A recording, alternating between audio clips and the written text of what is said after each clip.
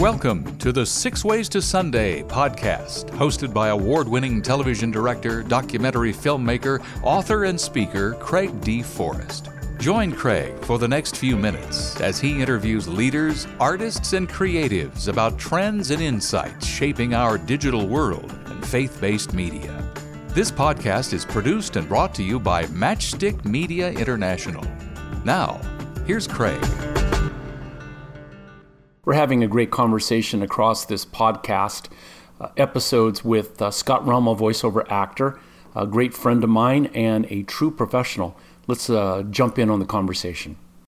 We're talking to Scott Rummel here on the Six Ways to Sunday podcast. Our podcast is mainly about 3 or 4 different themes: media, culture, church, faith, current trends.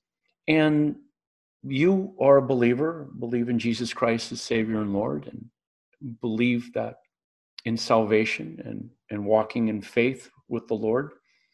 And you work in a secular, for the most part, a secular arena.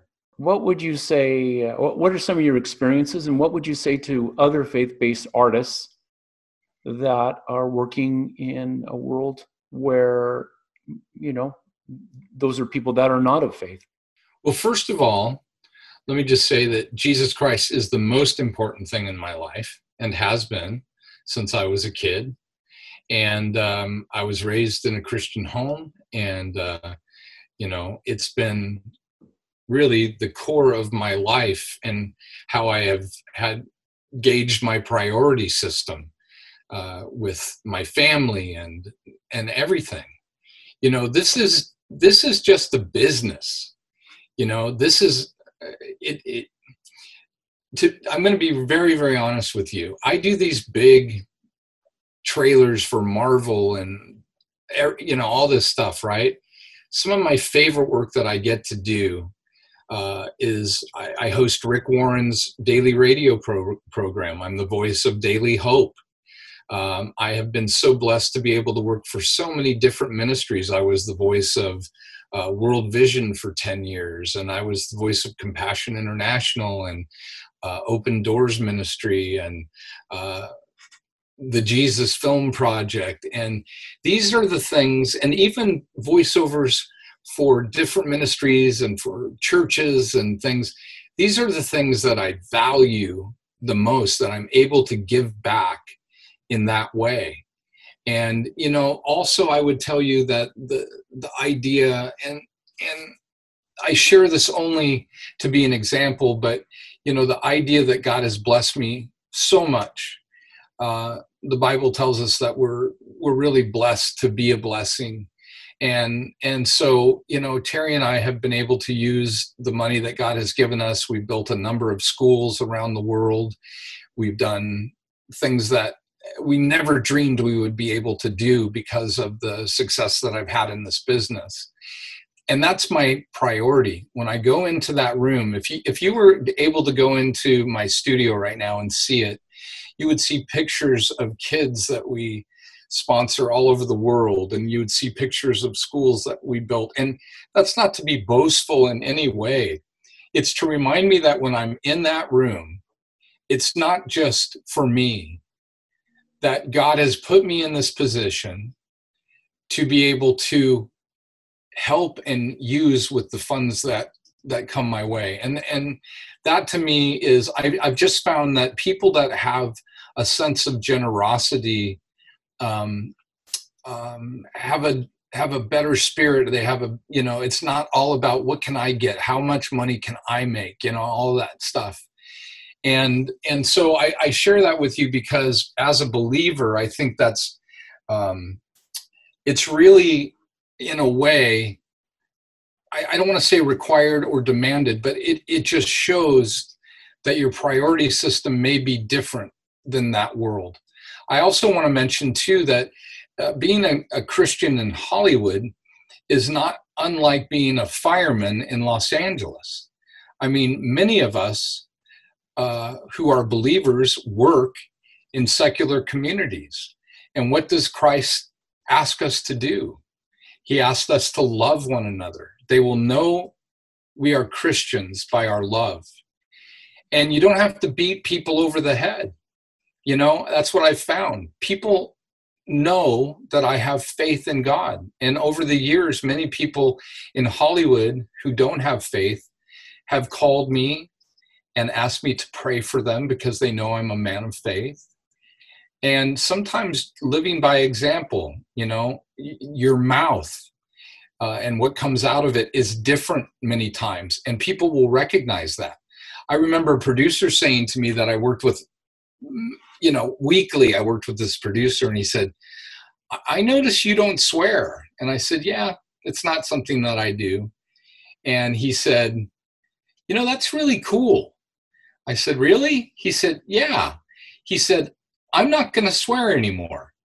He goes, I really like what you do. Could you remind me if I slip up? And I said, no. I'm not going to be the guy that says, hey, you just swore. I said, but if you're feeling that, then just be conscious of it. And, you know, this wasn't a faith-based thing or anything. It was just over years of working with this guy, he noticed he hadn't heard that come from my mouth.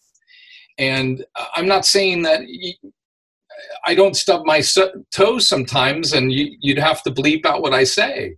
But it's just not part of what my daily life is. And that's what makes us a little bit different sometimes than what the world expects.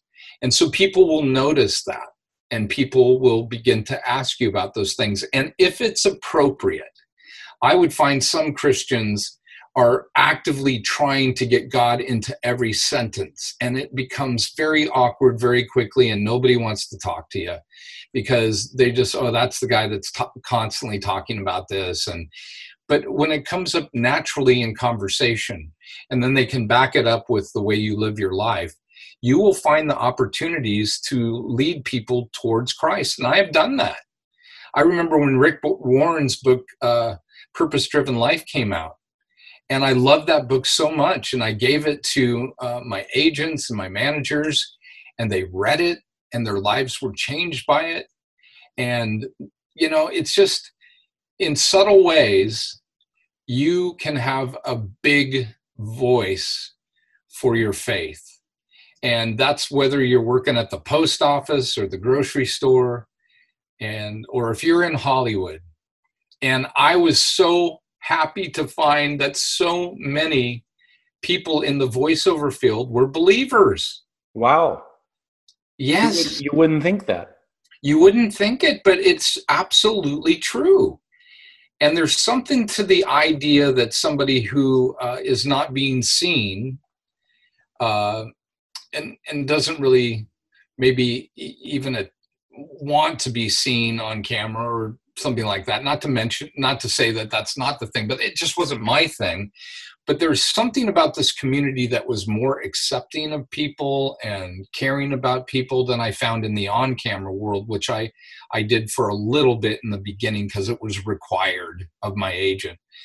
But I found this community to be a great community of loving, caring people, and found a number of believers.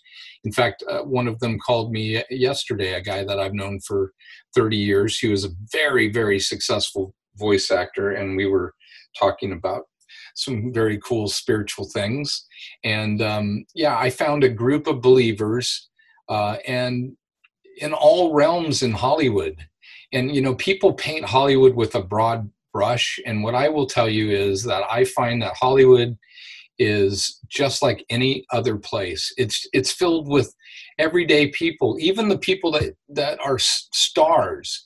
You only hear about the ones that are going crazy or doing something ridiculous, right? Most of these people are just good people. They have families. They go to their work. They do a good job. And they do the things you do. And many of them go to church. And many of them, you know, have great faith. And so it's really not as crazy as people think.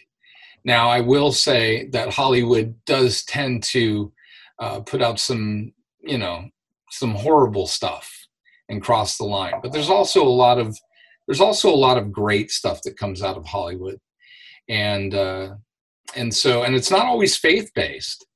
You know, I remember watching a Dennis Quaid movie called The Rookie, and it was a Disney film, and I was the voice of that film, I believe.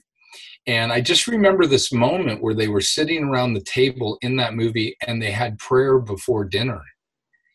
And I was just elated by that because it was a picture of Christianity in a home with a family. And it wasn't hitting us over the head with it. It was just saying, hey, these are people that love God and have faith and are asking them to bless their lives and thanking them.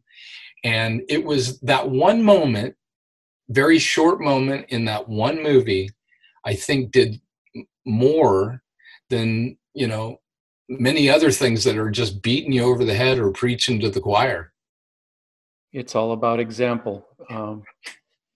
I have devotions every morning with Pastor Greg Laurie's devotional, and he also has the audio version of that. Maybe it's Dave Spiker. I actually will ask Dave and ask him if he's the voice of that. But one of the things that Pastor Greg Laurie said, there are 5 Gospels: Matthew, Mark, Luke, John, and yourself.